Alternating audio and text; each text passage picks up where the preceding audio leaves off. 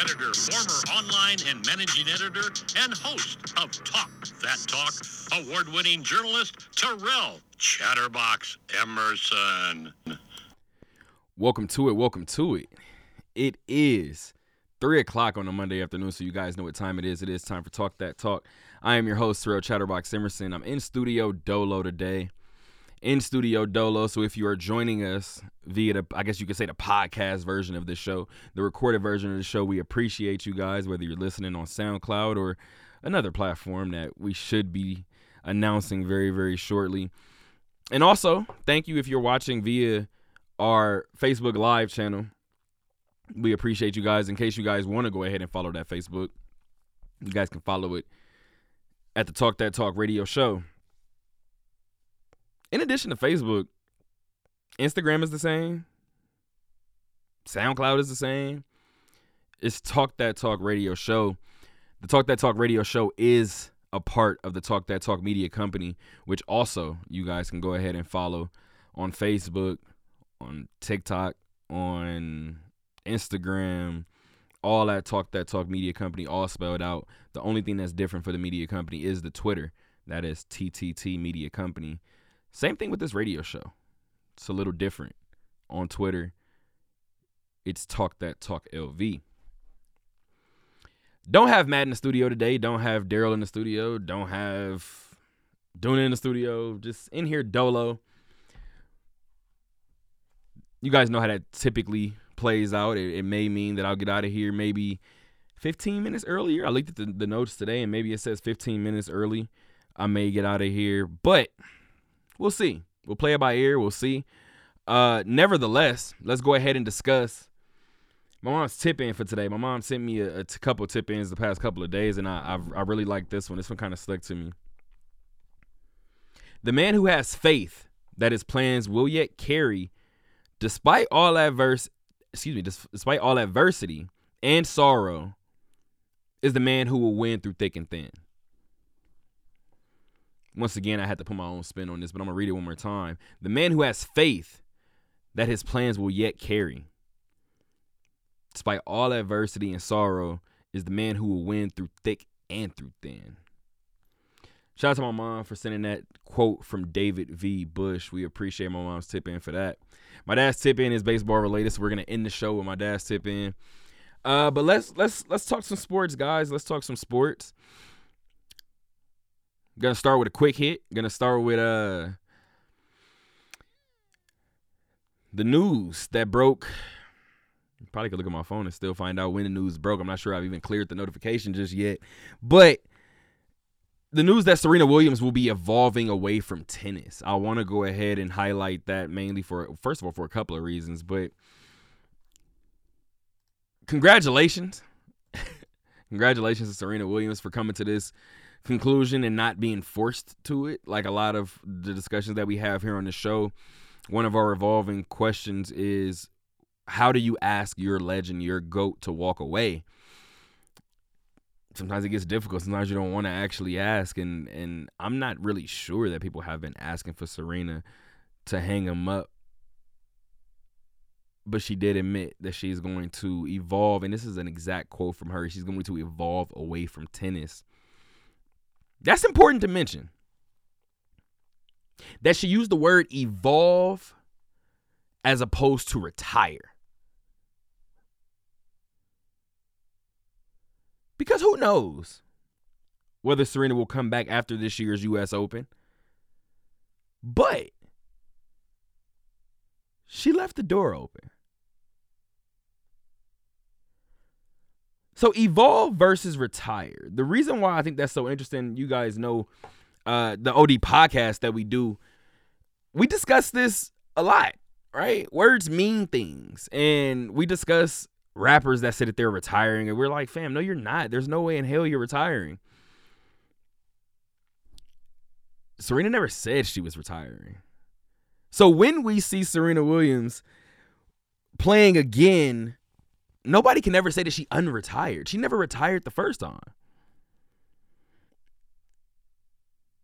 But what does evolve away from tennis mean?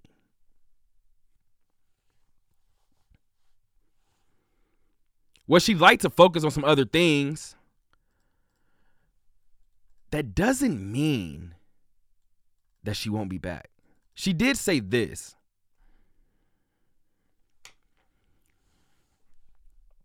There comes a time in life when we have to decide to move in a different direction.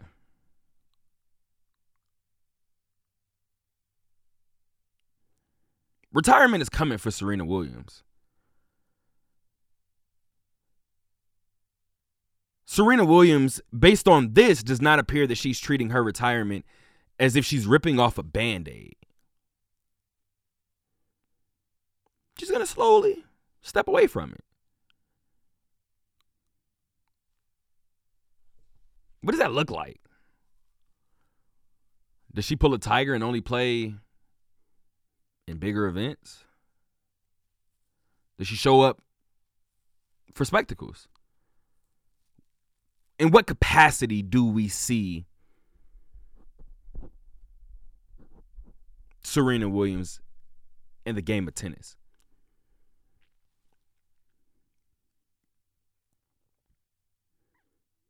Well, that remains to be seen.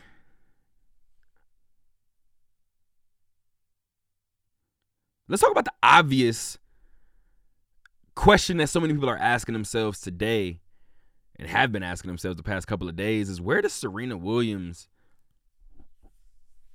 fall on your GOAT list? Where does Serena Williams fall on your GOAT list?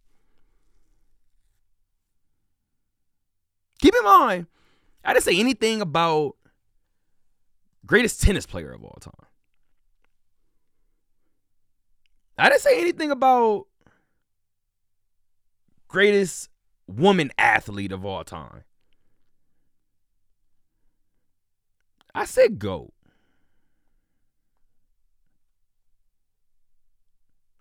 When you look at physical ability, when you look at dominance of a sport, when you look at longevity,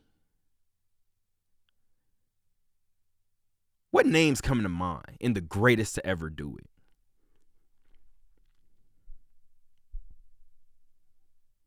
Tiger Woods comes to mind. You can name several boxers, right? You can name Muhammad Ali. You can name Floyd Mayweather Jr. You can name Sugar Ray Robinson. Of course, you throw Brady in there. You throw Jordan in there. Serena Williams is in that category as one of the greatest to ever do it. Shout out to Fred Hassan right now in the chat. Finn the Bat Dog. I agree. I think Finn has actually graduated to a point to where we have this conversation in sports all the time. People that are known by one name, whether it's Kobe, LeBron, Steph, Finn is there. Finn is definitely up there. I think if anybody wanted to narrow down all the greats across every sport, I think you'd be hard-pressed to find a more complete resume than Serena Williams.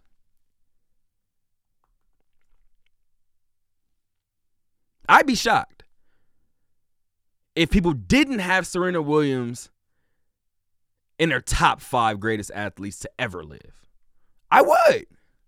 I'd be a little shocked.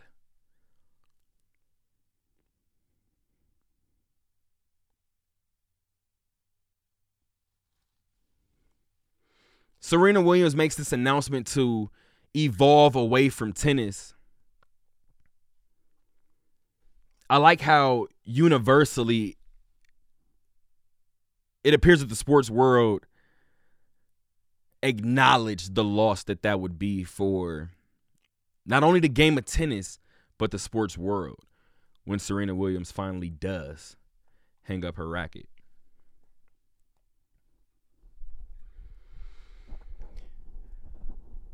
.311, about 10 minutes into the show. We got a full show for you guys. As I said before, I'm in the studio by myself. If you guys are just now joining us, we appreciate you guys. Welcome to the Talk That Talk radio show. I am your host, Terrell Chatterbox Emerson. I'm in the studio dolo, but I got some Aces news for you guys. I got some Aviator news for you guys. I got Raider news for you guys also. Gonna detail how my weekend went. Let's go ahead and hop into some of that right now. The Las Vegas Aces have been dealing with a season of questions, right? Season of questions. Ironically enough, none of the questions were about the team's talent. That's been the last question that anybody has brought forth when it came to the Aces under first-year head coach Becky Hammon. The Las Vegas Aces closed their regular season yesterday. They closed their regular season with a matinee matchup against the Seattle Storm, in which they won 109-100, ending their season on a 4-game winning streak, and 8-2 in their last 10 games before ending the regular season. This win over Seattle solidified that this Las Vegas team will be number one. They will be the number one seed in this year's WNBA playoffs. Technically speaking, they're in a tie with the Chicago Sky atop of the WNBA standings. However, Vegas owns a tiebreaker. Vegas took 2 of the 3 meetings this regular season in addition to the Commissioner's Cup. But who's counting? So this game gives them the number 1 overall seed. They do it in front of a record attendance. They do it in front of a record audience of 10,015 people packed inside of the Michelob Ultra Arena at the Mandalay Bay, also known as the House. They packed the house. Man. In case you wanted to add any other theatrics to it, anything else that you can kind of that would make it a story, just sprinkle the fact that it's Sue Bird's last regular season game on top. Just sprinkle that on top.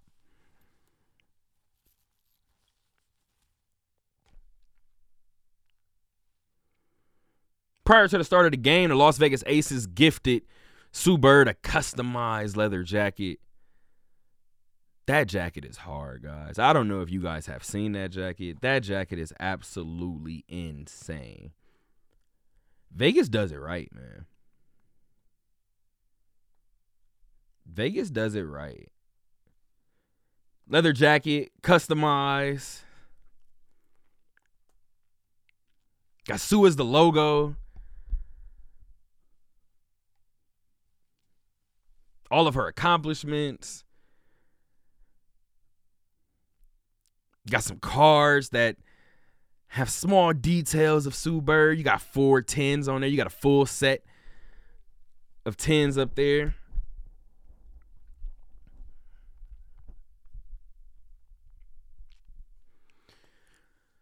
Unfortunately, similar to Sue's last regular season home game, Sue's last regular season game ended in a loss to the Las Vegas Aces.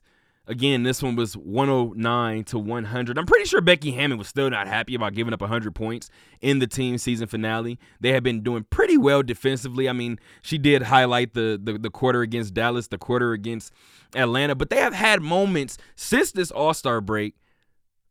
I believe they're 11-3 after the All-Star break, something like that. But she pointed to the defense. And now you're in a situation where even in a regular season finale, you're giving up 100 points. You score 109. This is not the defense that I'm hoping, I'm sure Becky is hoping, shows up in the WNBA playoffs this particular year. Guard Chelsea Gray led all scorers with 33 points, a career high 33 points for her. At one point in that fourth quarter, she scored 10 straight points. She scored 10 straight points in that fourth quarter, and commanded everyone's attention in the building. Everyone's attention on the floor. Everyone who was donning Seattle colors had to keep an eye on Chelsea Gray. In fact, this play toward the end of the game really kind of told the story. Jewel Lloyd, who exploded for 38 points, 8 made three-pointers, I believe 1 off from tying the WNBA record of 9.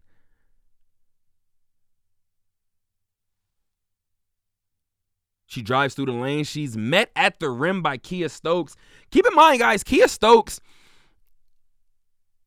in case you guys have not been following this Aces season, Kia Stokes is into the starting lineup now due to De'Arica Hamby suffering a right knee bone contusion. I believe she was diagnosed last week, and she's set to miss 2 to 4 weeks. Becky Hammon said after the regular season that it would be difficult to get De'Arica back. Not to mention, De'Arica's in their long-term plans, so they're in no rush to rush her back. So Kia Stokes gets a huge block on Jewel Lloyd. It goes out of bounds. Seattle retains possession. Seattle goes to former MVP Breanna Stewart, who is met by Asia Wilson for the block. Chelsea Gray gets the rebound. She looks ahead to an open Kelsey Plum, who drains a 3. Kelsey Plum ended the night with 23 points. Chelsea Gray, in addition to her 33 points, she also pulled in 7 rebounds. I believe it was 7 rebounds, 9 assists. Just to give you an idea of the type of game that the point guard Chelsea Gray had. And she had the game in front of another point guard. Chris Paul of the Phoenix Suns was sitting front row. Front row. I believe 2 seats away from Raiders owner Mark Davis. You know what? Speaking of that, we're not getting to the Raiders right now, but I do want to speak about this while we mentioned Raider ties at the Aces game. Why were so many people making so much of Darren Waller being at the Aces game?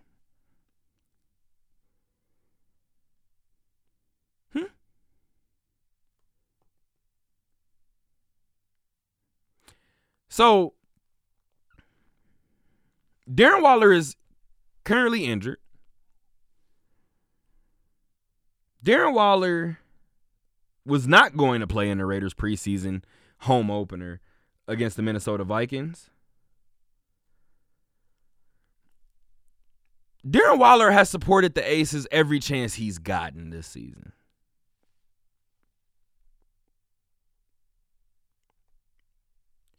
What I truthfully think, I'm going to be honest. I truthfully think that people aren't aware of how often Darren Waller is at these games.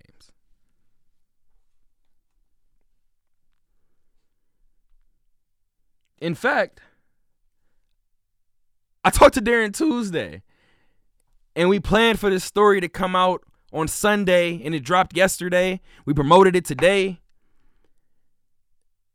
But we did a feature story about Darren, and he discussed his love for basketball and where it came from, his influences, the fact that he played. For those of you guys who don't know, Darren Waller's father is from New York.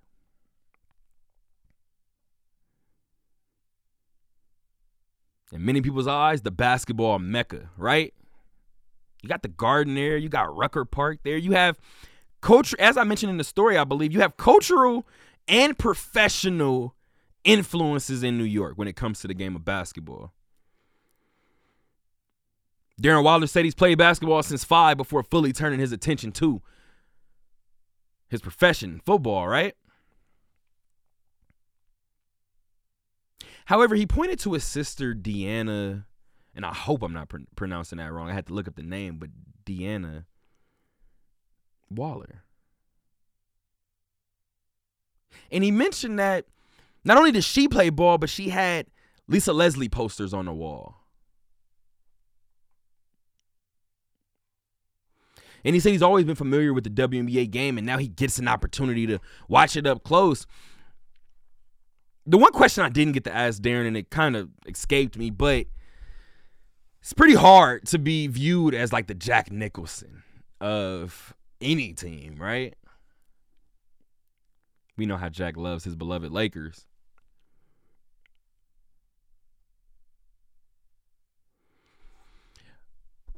But De'Aaron sits by the opposing coach. He cheers, he yells, he rants, he raves. He's an Aces super fan. Why were people making that a bigger thing than what it is? Maybe because he's hurt. I think that's even more of the reason why he's at the game. Not going to play. Nursing an injury.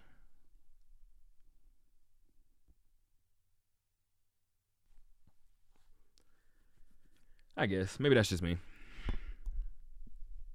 There's a lot of people in attendance last night. Or yesterday, I should say. Kyle Lowry was in the building. Devin Booker was in the building. Mikal Bridges was in the building. Trae Young was in the building. Orlando Scandrick is a familiar face that we see in the front row. Gucci row, right?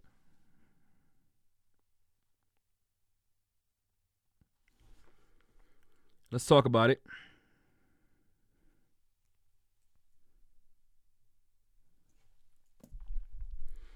The win solidified the first spot in the WNBA playoffs for the Aces. The Aces, actually, let's hold off on that. The entire bracket is set, obviously, and the playoffs are set to begin Wednesday. I lied to you guys, my bad. Wednesday. The number 2 seed, Chicago Sky, they're matched up with the number 7 New York Liberty. Now, keep in mind, guys, there's a new format this year to the WNBA playoffs. We have 3 full rounds now. We have a best of 3, a best of 5, and another best of 5 in the WNBA finals. So now you have round 1. We have 1 through 8 locked into a 3-game series.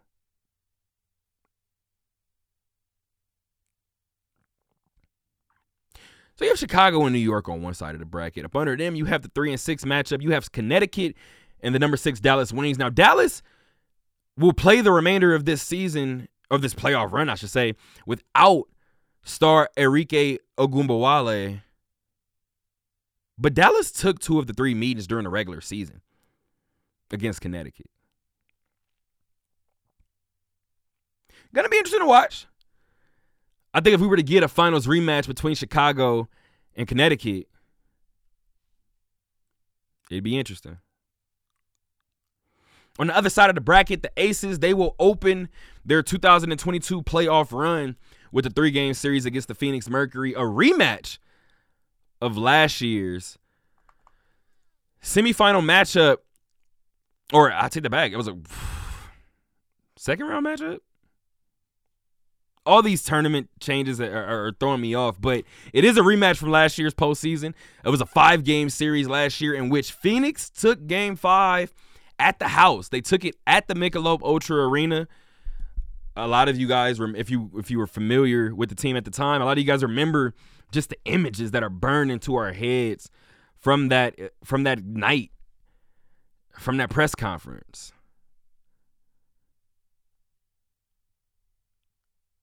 This is an important time to mention that Brittney Griner is still not home.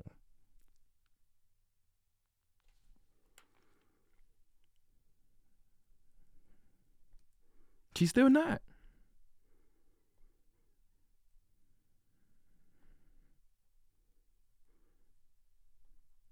So while we sit here and gear up for a WNBA postseason, let it sink in and marinate that Brittney Griner has been gone for the entire season. The entire season.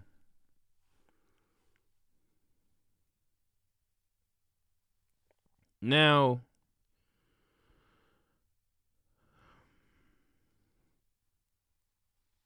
everybody would like to play teams at their full strength.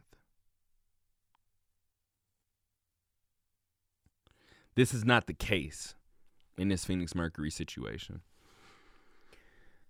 I think back to Phoenix being an 8 seed. I mean, if Brittany Griner was here, I don't think anybody expects for Phoenix to be an 8 seed. In fact, Phoenix is probably a top 4 seed.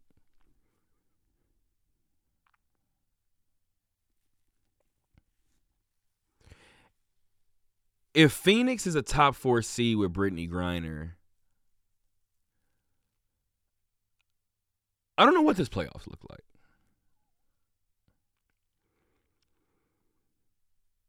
With Brittany Griner on this team, I don't know if Skylar Diggins-Smith has the blow up that she has.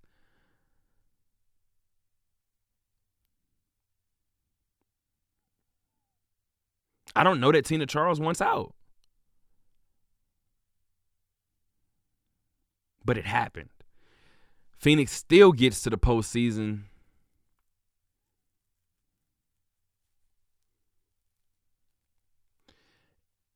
And if the Aces were to get past Phoenix,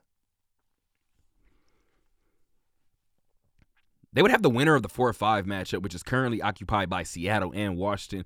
Teams that finish with identical records. Here's what most Aces fans don't want to hear. We're not supposed to look forward too far in sports, right? But we typically do. We look ahead a little bit.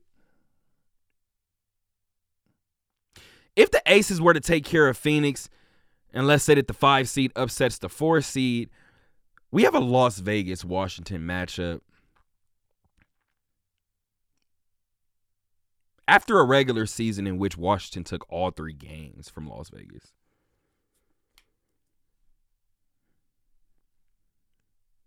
What happens then?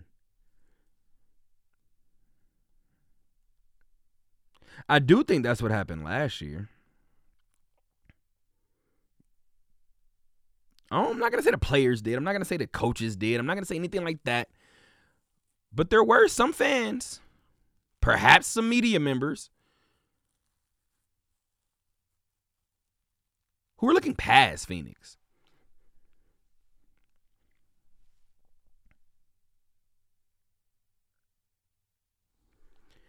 We'll see what happens this year. The playoffs do begin on Wednesday. For the Aces, their game 1 begins on Wednesday, August 17th at 7 p.m.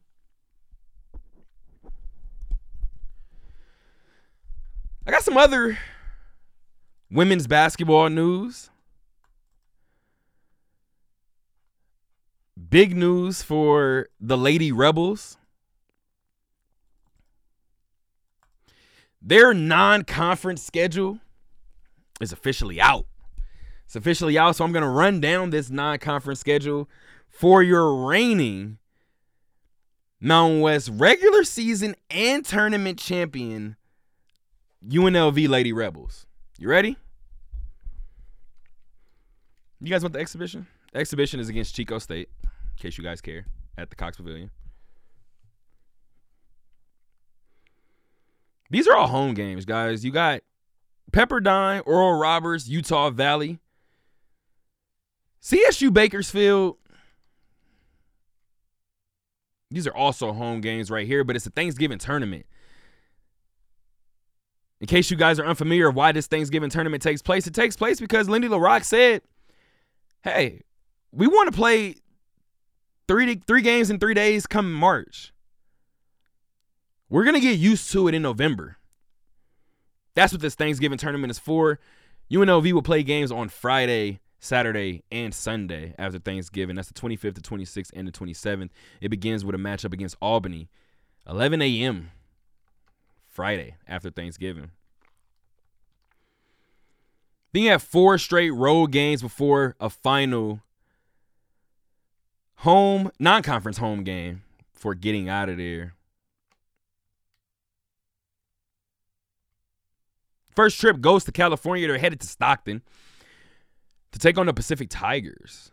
After that, they have 2 games, back-to-back games in Hawaii. One is on December 7th and one is on December 11th.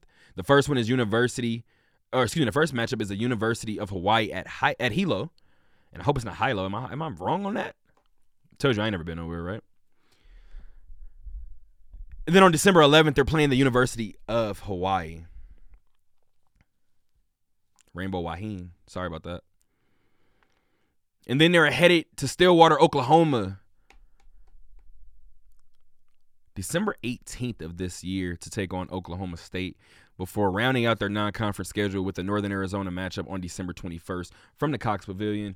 Lindy LaRocque and company ready to avenge last year's ending. Got bounced first round of the tournament by Arizona. A lot of people question the matchup, the seeding, right? I think it was a 4-13 matchup. The winners of the Mountain West regular season and conference tournament seeded 13th. Okay. I don't know, man. You guys make sense of that. But I'll tell you what, Lindy LaRocque and her husband, they're expecting. So I believe November 20th. Am I around there? No, November. Maybe I don't even know the date. But it's November is when they expect to have, I believe, baby Cunningham is what the reports or the caption said on Instagram.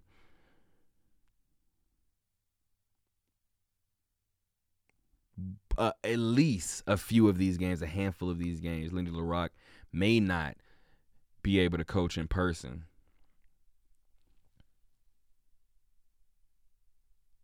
However, the program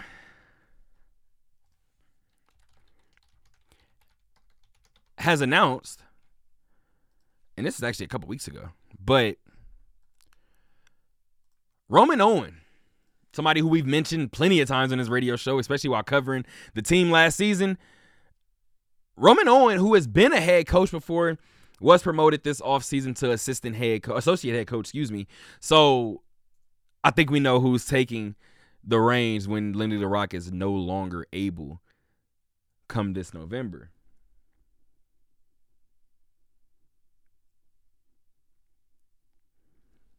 We're going to talk some football for a little bit. Going to probably talk football for the rest of this first hour.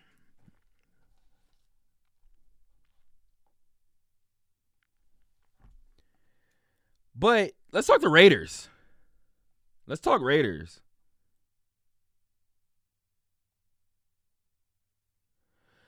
So the Raiders, okay, so I think I have it now. Kind of.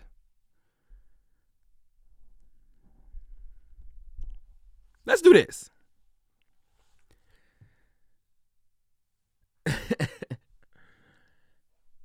I said after the Hall of Fame game that I was unaware of whether the Raiders looked really good or if Jacksonville looked really bad. I'm here to let you guys know, upon further review, as I mentioned before, I think both are true. I think the Raiders look pretty good. I do. The Jags are going to be bad until Doug Peterson can implement what he wants to implement. I think they'll have a nice close to the year. Doug Peterson was a nice pickup. But let's talk Raiders. I want to start with the defense for a second because the defense didn't allow a touchdown into the third quarter. We understand starters aren't playing for the other side, but so what, guys? In this day and age, we don't have very much to be proud of when it comes to certain Las Vegas sports, right? It's preseason, I know, but this is important to do. This is important to shed light on. Because it's a confidence booster. Regardless, when your techniques and your schemes work in the game of football, it's a confidence boost. It's a confidence builder. It's a confidence builder in any sport, but I would think football probably one of the highest. So much preparation, so much work. For 60 minutes. Once a week. Sometimes they have it twice a week, and that's insane. But the Raiders take care of business in this one. They have a 4-point lead at halftime, and they eventually give up that first touchdown, I should say, in the third quarter. They end up winning this one 26-20. I want to highlight the rushing game because Zamir White got the start, while Josh Jacobs did not play in this one. Zamir White averaged 2.6 yards on his 5 carries for a total of 13 yards. He did have a long of 7. Kenyon Drake shared that long, 7 yards as well, during his 4-carry, 15-yard outing. Britton Brown, he scored a touchdown on the ground. He actually led all rushers in the game with 54 yards on 14 carries. The Raiders as a whole rushed for 140 yards on 39 carries. It's only a 3.6 average, but I shouldn't say only, right? That's a 3.5 point average. Or I said 3.5 yard average. Pardon, guys. Getting a lot of looks at the depth, right? We talked about the depth of this running back room. Hell, even the depth of receiver, right? We're going to get to receivers in a second. Jarrett Stidham had the only other rushing touchdown of the day. It's actually his second of the preseason, getting the start in Josh McDaniels' offense again. He actually threw the ball the most as well. He went 10 of 15, 68 yards. He was sacked 3 times. Mullins had the best night, 7 of 9, 94 yards with a touchdown, an average of over 10 yards per completion. He had a quarterback rating of 147. Well, at the very least, a receiver made a couple receivers more so made some noise, but a big receiver that everybody was talking about after the game was DJ Turner. Targeted 4 times, 3 catches, 58 yards. That's an average of 19.3. Long of 34 with a tub. Demarcus Robinson, the person that I believe will be taking over the number 3 wide receiver spot for the Las Vegas Raiders. He had 28 yards on 2 catches. He was targeted 3 times. Going to be interesting to see what happens with this wide receiver room. I think you may be able to know kind of what's going on with the running back room, but this wide receiver room is going to be so different. It's going to be so unique. We're going to see how many wide receivers the Raiders decide to put forth and bring into the regular season. How many are going to be on the practice squad, or any going to be on the practice squad? We're going to figure it out in short order.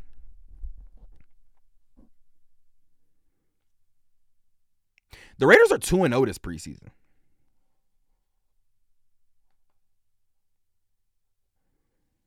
Raiders are 2-0.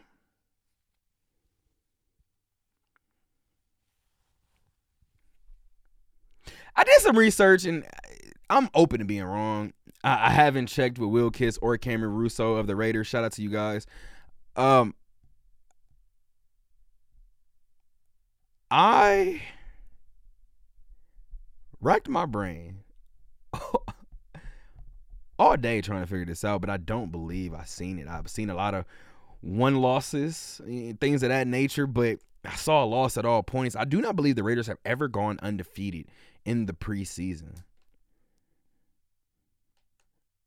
I don't believe the Raiders have ever gone undefeated in the preseason.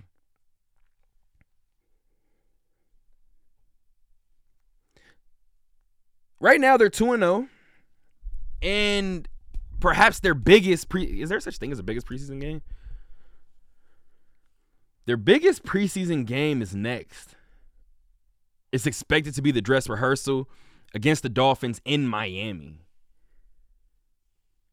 The game is scheduled for Saturday, August 20th. Kickoff is set for 4 p.m. Our time. 4 p.m. our time, guys. So it's 7 p.m. Eastern Standard Time. So while the Raiders are looking to improve their record in the preseason, the preseason of the National Football League, the Indoor Football League, the IFL just concluded their season. In fact, their first championship game from the Dollar Loan Center. I was in attendance. Matt and I actually went. Shout out to my guy, Matthew Raftery. Matt and I went, and first of all, shout out to the plug is what I'll say. Shout out to the plug for blessing us with those tickets. I went ahead and took a look at the stubs that were sent over. And just from covering games in the Dollar Loan Center, I kind of learned a little bit about how the stands work. And when I saw that it was row C, I said, okay, that's third row. Unless I'm going crazy, that's third row. It was third row, technically, because the first two rows are the benches. So we were in the front row. We were just behind the benches. And let me tell you guys, as a person who has never had an opportunity to catch an indoor football game as a fan, undefeated experience. That is by far one of the best experiences I've ever had. Being that close, obviously, if you guys are fans of the game, you understand the energy level on both sides. So I'm talking after every score, after every penalty, after anything that you would want to see in a football game. Picture being next to two benches, playing for a championship, and it's maybe 6 feet of space separating them. Unbelievable game to watch. Unbelievable scene to be a part of. Northern Arizona ended up taking the IFL championship, the inaugural IFL championship from the Dollar Loan Center. Keep that in mind. This is the first year that they've had a neutral site championship game. It was a 47-45 finish for Northern Arizona over Quad City. I told Matt, we were sitting next to each other, and I told Matt during the game, I said, to be honest with you, Quad City can't stop anything. They just can't stop Northern Arizona.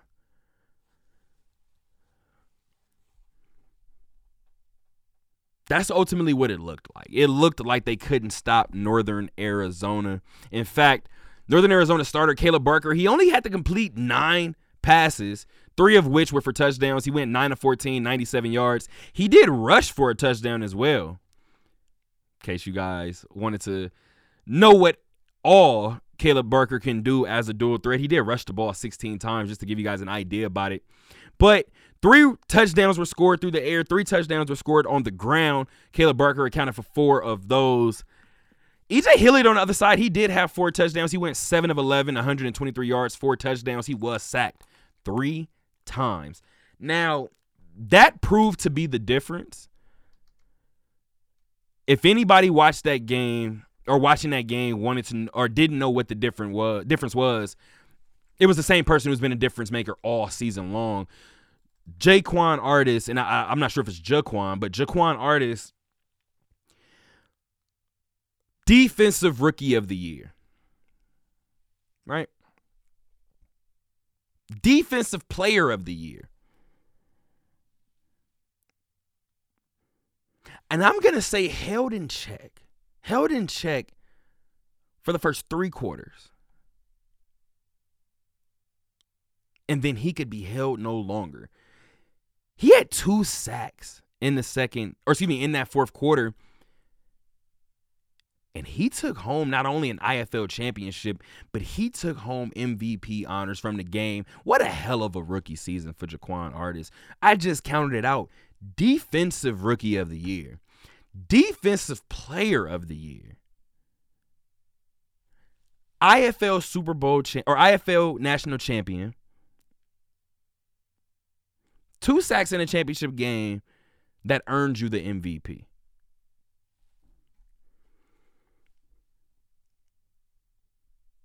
I don't know if we've seen a better first year in the IFL for a defensive player. Hell, probably for anybody at this point.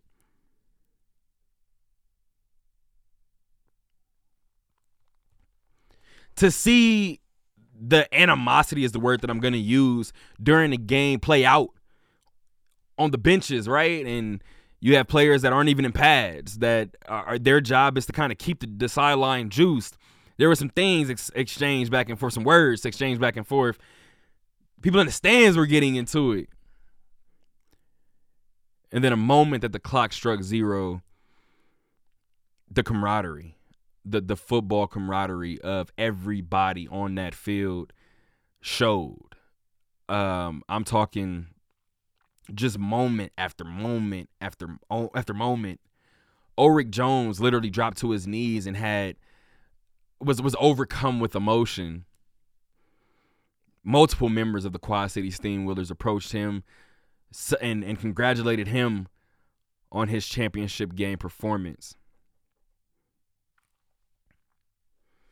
Vegas played both of these teams during the regular season. As a matter of fact, Vegas beat Northern Arizona. Northern Arizona had 4 losses on the year.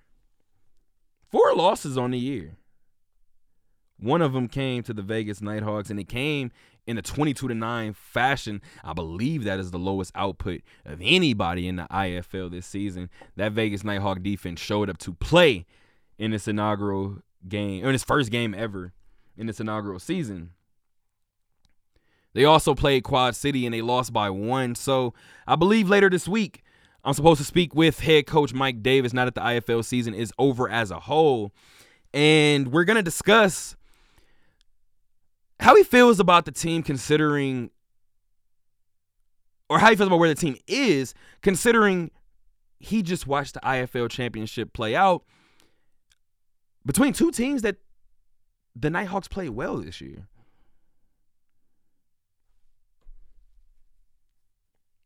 I do think it's important to mention Northern Arizona went from 1-13 last year to winning a championship this year. I'm not saying the Nighthawks will do it. I'm just saying it can be done.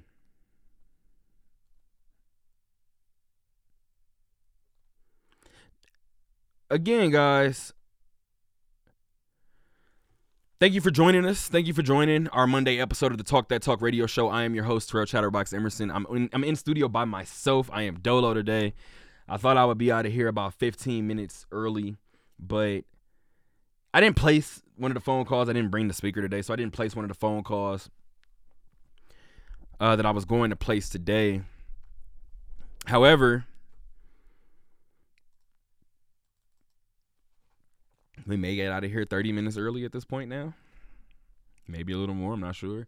But we have baseball to get to. We got a lot of baseball to get to. We got to talk Aviators. We need to talk athletics. Got to talk Padres, right? I didn't expect to talk Padres, but my dad wants to, so let's do it.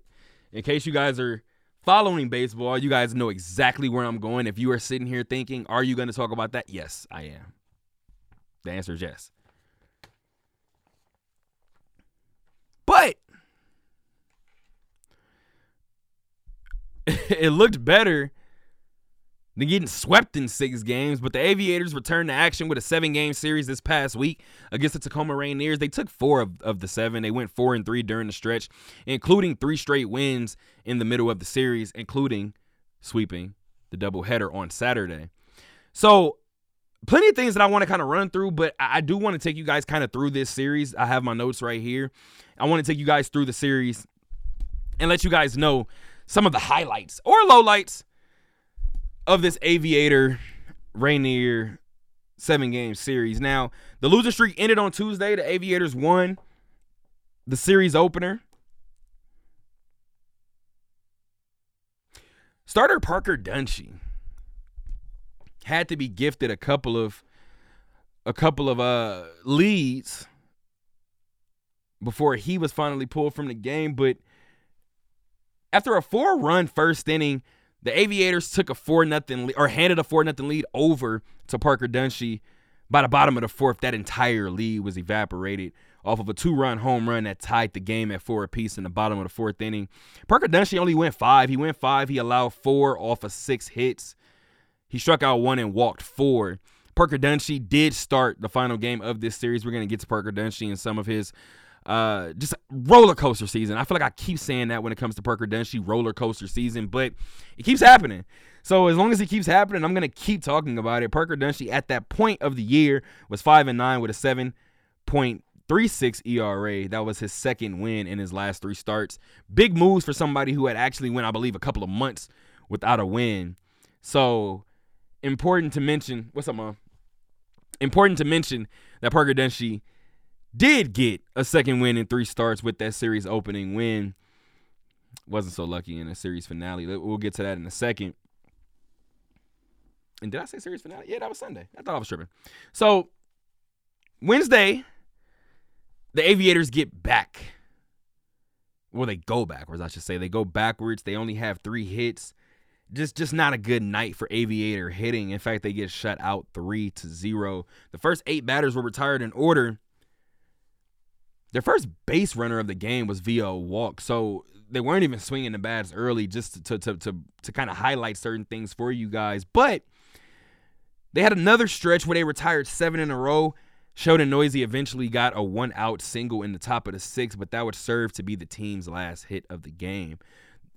Not only that, Sheldon Neuse in the 6th inning went on to be the final base runner of the game for the Aviators. 11 straight sat down after that. 11 in a row were sat down after Sheldon Neuse's 6th inning hit. Colin Wild suffered a loss for back-to-back games. He did, however, log his 4th straight quality start, and now 17 of his 19 starts have been quality. Okay, so if you guys are watching on Facebook, I literally just had my allergies attack my right eye, and I hope it doesn't go nuts. But also, too, I'm on Facebook Live right now. You can kind of see my face swelling a little bit. I have an ingrown hair in my beard, for anybody who cares. So that's why you see my face swelling a little bit on the other side. Yeah, man. Welcome to Vegas and welcome to the dry desert. If you don't take care of ingrown hairs, they will swell under the skin. So be careful with it. Thursday, starting pitcher Jared Koenig threw 21 pitches in the first inning. He was down 4-0 by the end of that first inning. Second inning. By the end of that second inning, Dalton Kelly did his best to be the knight in shining armor for the Aviators. He did hit 2 home runs on the night. He had a 2-run shot and a 3-run shot to give the Aviators a 5-4 lead. That was the first lead of the ball game for the Aviators, and in fact, it was short-lived as well because that go-ahead home run occurred in the top of the 6th inning. The bottom of the 6th inning, 3 of the first 4 reached for the Rainiers. A run eventually scored on a double to tie the game at 5. Koenig was out with that. But reliever Jacob Lemoyne just didn't have a good outing. In fact, it was one of the worst outings that he's had this season.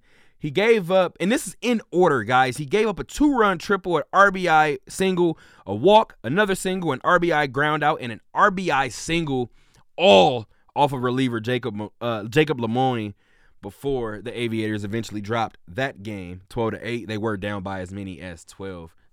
So that was 7 runs that they were down by at one point in time.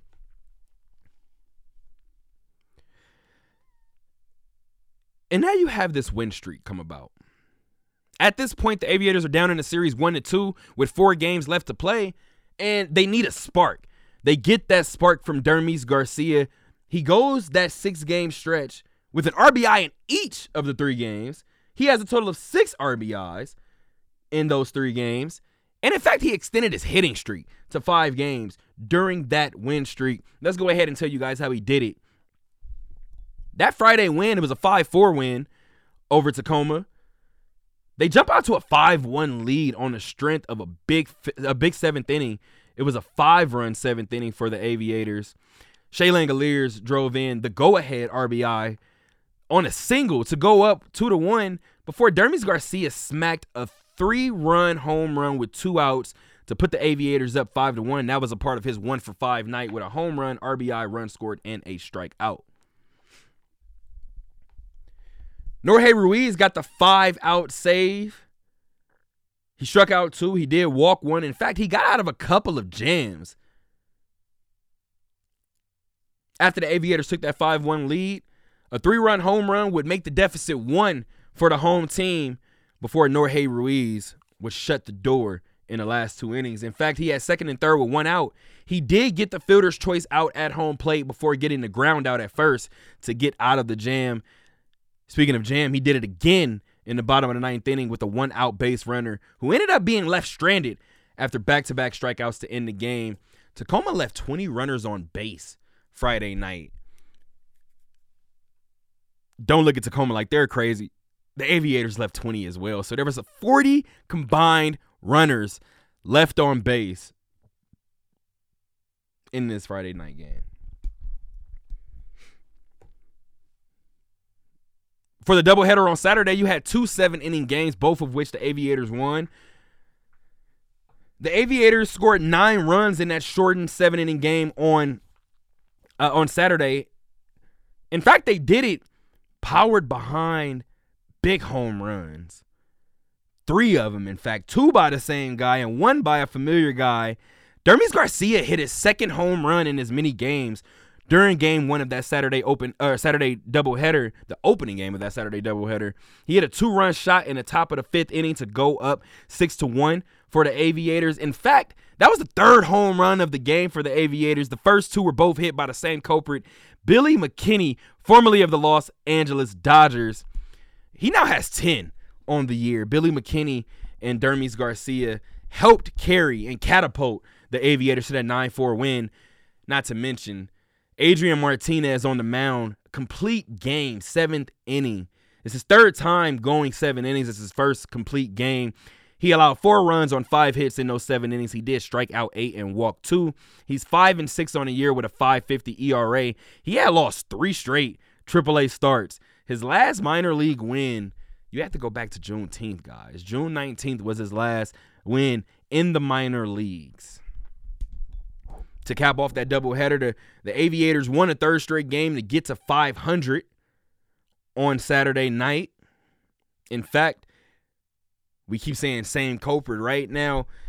Bo Taylor, who was actually a part of this Aviator team a couple of years back, I believe in 2019, Bo Taylor, he picked up an RBI in the top of the 2nd, which is actually his 2nd RBI in his 5 games since returning to Las Vegas.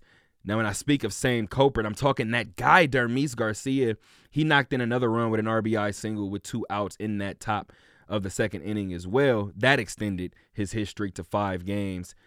Ty Damron, and I really hope I didn't just pronounce that wrong, but Ty Damron made his AAA debut. He went 4 innings, allowing 2 runs on 4 hits. He did strike out 6 and walk 2. Another 5-out save for Aviator pitching. This time it was Aaron Brown with a 5-out save. That's the 2nd 5-out save in the last 3 outings for the Aviators. He did strike out 3 and give up a hit in his 1 2/3 innings of work, while Miguel Romero did pick up the win, his first win of the year. The finale was a 9-1 loss for the Aviators, and just plain and simple, this was probably, I understand that what was that? That was Wednesday's game, was just ugly because they had 3 hits, right? This game was ugly for a lot of different reasons. At least they had good pitching in that game. They didn't have too much of anything in this one. The Aviators give up, what was it? They gave up 8 extra base hits. They only gave up 11 hits in the game, 8 of which were extra base hits. That's a recipe for disaster. Let me tell you guys how many of them were home runs. Parker Dunshee just had an issue with it. He gave up 2 home runs in the bottom of the 3rd inning. One was a solo shot with 1 out. The second home run came 3 batters later. It was a 2-run shot to put Tacoma up 3-0. He gave up his 4th home run of the game in the 6th inning to Drew Ellis. Drew Ellis actually, he hit 2 on the night. So Parker Dunshee gave up 4 home runs on Sunday, 2 of which came to the same guy. This season, in 97 1/3 innings pitched, Parker Dunshee has given up 30 home runs. He, of course, leads the team in that category. With the loss, he's 5-10 on the year, ERA of 7.58. I believe Parker Dunshee's ERA has hovered around between 7 and 12, like all season long. A lot of people may wonder, well, why is he still with the Aviators? Why is he still in the Oakland organization? Because Parker Dunshee has proven to be a workhorse. The only issue is you just don't know which Parker Dunshee you're getting. So for now, it appears that the Aviators are fine with that. The Oakland Athletics appear to be fine with not knowing which Parker Dunshee they're going to get because, let's be honest, when he's right, Parker Dunshee looks pretty damn good when he's right. He did give up 7 runs on 8 hits in 5 2/3 innings that last time. His control continues to be an issue. He had 3 walks to his 4 strikeouts. 55-56 on the year. They are second in the PCL West. Regular season winding down, and it's winding down rapidly. They are 8 games out of first place with Reno. Keep in mind, guys, they still have a lot of games against Reno this year. So who knows what can happen? They do still have a chance. In case you're wondering at home if I'm going to hit this panic button like Matt said, I told you guys I'm throwing it on the field. It's on the field by now. It's on the field. It's on the mound. It's something. It's out there. I need people to realize that something may have gone wrong with this Aviator season, but they still do have time to make it work. They do have to look a little bit closer in the rearview mirror because the Salt Lake Bees are only 2 games behind the Aviators for second place in the PCL West. I do think it's interesting to mention, I've mentioned it all year long, run differential. Run differential has been so huge for this team because the Aviators, plain and simple, they haven't excelled in that category. In fact, they're minus 65 in a run differential category. Despite being in second place, they have the 4th. Is it the worst? I guess that would be second worst. Second worst run differential in the division. They're number 4 in terms of run differential. Salt Lake has a better run differential than them. And Tacoma has a better run differential than them. So 1, 3, and 4 have a better run differential than 2. Nobody likes to lose 19-3, right?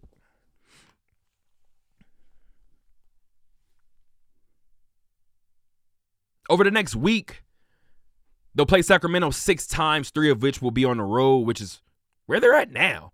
In fact, in about 2.5 hours, the Aviators will be officially starting their 3-game series with the Sacramento River Cats. I believe it's Sutton Health Park. Just a random thought in my head. I believe the River Cats play at Sutton Health Park. 6:35 is the scheduled time for first pitch.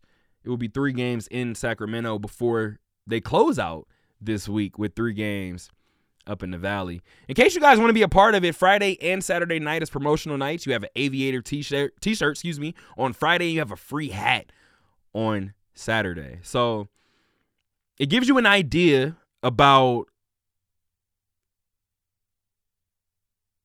where you can be this weekend coming up. And to be honest, looking at these standings, it kind of gives you guys an idea also about how much you can be a help to these Aviators during their final stretch of their regular season. That 3-game homestand, that 3-game series against Sacramento starts a 9-game homestand, which they will take on Sugarland for 6 after that before heading back to the road. After this 9-game homestand, you only have 12 more opportunities to catch your Aviators. I suggest you guys do so, especially being here in the Valley, being a baseball-driven city. I think it's important to get out and support your Aviators.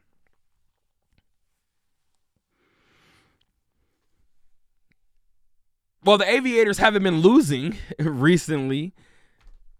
That's all that the Oakland Athletics have been doing. Unfortunately, the Athletics have lost, what is it now? Is it 9 straight? 8 straight. They've lost 8 straight games, 3rd straight series sweep. Last time we talked, I told you guys about them losing back-to-back games in the 2-game series, the Battle of the Bay series against the San Francisco Giants. They followed that up with losing all 3 games to the LA Angels, and then they followed that up by losing all 3 games to the Houston Astros. In addition to that, they were shut out twice. Once by the Angels, once by the Astros, including an 8-0 clubbing by Houston. This 8-game losing streak is the longest active streak in Major League Baseball. I mentioned those 3 sweeps earlier: San Francisco, the Angels, and Houston. It sends the Athletics to a 41-74 overall record. They are last in the AL West. Doesn't appear that they're moving up. I know that there was a little bit of time where I think they have the deficit or the deficit in the standings was at one point 3 games. 3 games, I believe, for the Angels over the Athletics, to see if the Athletics would not finish necessarily in last place in the AL West, but maybe they would climb up to the second. To the 4th spot, maybe the 3rd. It's not gonna happen, but possibly they could have got that 4th spot, and as of now, that's looking pretty bleak. They are now 33.5 games out of first place, 20 games out of the wild card spot, but they're they're 10.5 behind the LA Angels. I've said it all season long. You talk to anybody who knows baseball, they'll say it starts at the top. So they'll say the major league club, they'll say the ball club at the major league level, and then they'll look down at the minor league levels and see where it's trickling down. And to be quite honest with you, these struggles were expected. And these struggles were expected. I do believe that this Oakland team has given you guys maybe not a lot to cheer for, but they've given you moments to hold your head. They've given you moments to understand that brighter days could be on the horizon sooner rather than later. We'll see if they can take advantage of another shaky team. But they're headed to Texas next. They're headed to Texas for 4 games. That series also starts today. That series starts in less than an hour now. We are now 57 minutes? 57 minutes from the start down in Arlington. 5:05 scheduled first pitch time. They just let go of manager Chris Woodward. Chris Woodward was just let go. I believe the Rangers are in the midst of their 4th straight losing season. So it's not a good look. That doesn't sound too good, right?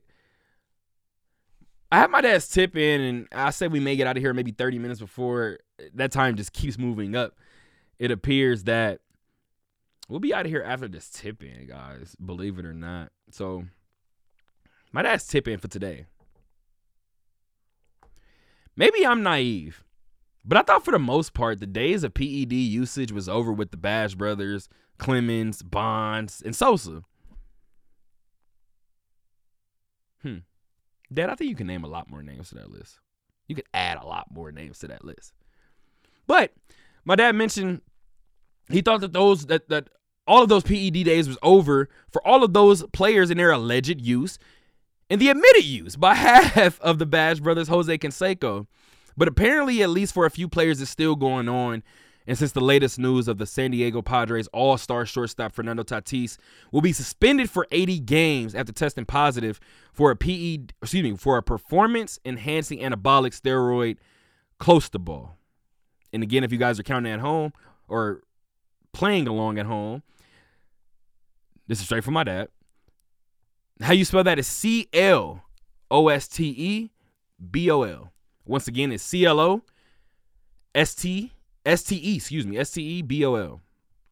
Like I said before, I know I may be naive, but in watching the likes of Mike Trout, Shohei Ohtani, Aaron Judge, and Juan Soto put on superhuman displays of monstrous home runs, I want to believe it's natural ability and dedicated training.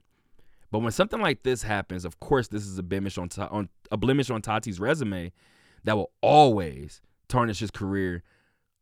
But who is he ultimately hurting? But who does he believe that he's ultimately hurting? It's the Padres' title run attempt.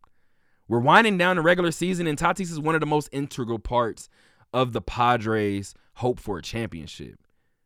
This is what I think is so powerful, what my dad said. Fernando Tatis not only let himself and his fans down, but ultimately he did something that no other baseball team could do to them. He took out one of their best players for their playoff run for everybody else. I have nothing more to say to that. In fact, Dad, you put a bow on that in the most beautiful way. So I'm going to get out of here. Until next time, guys, keep on talking.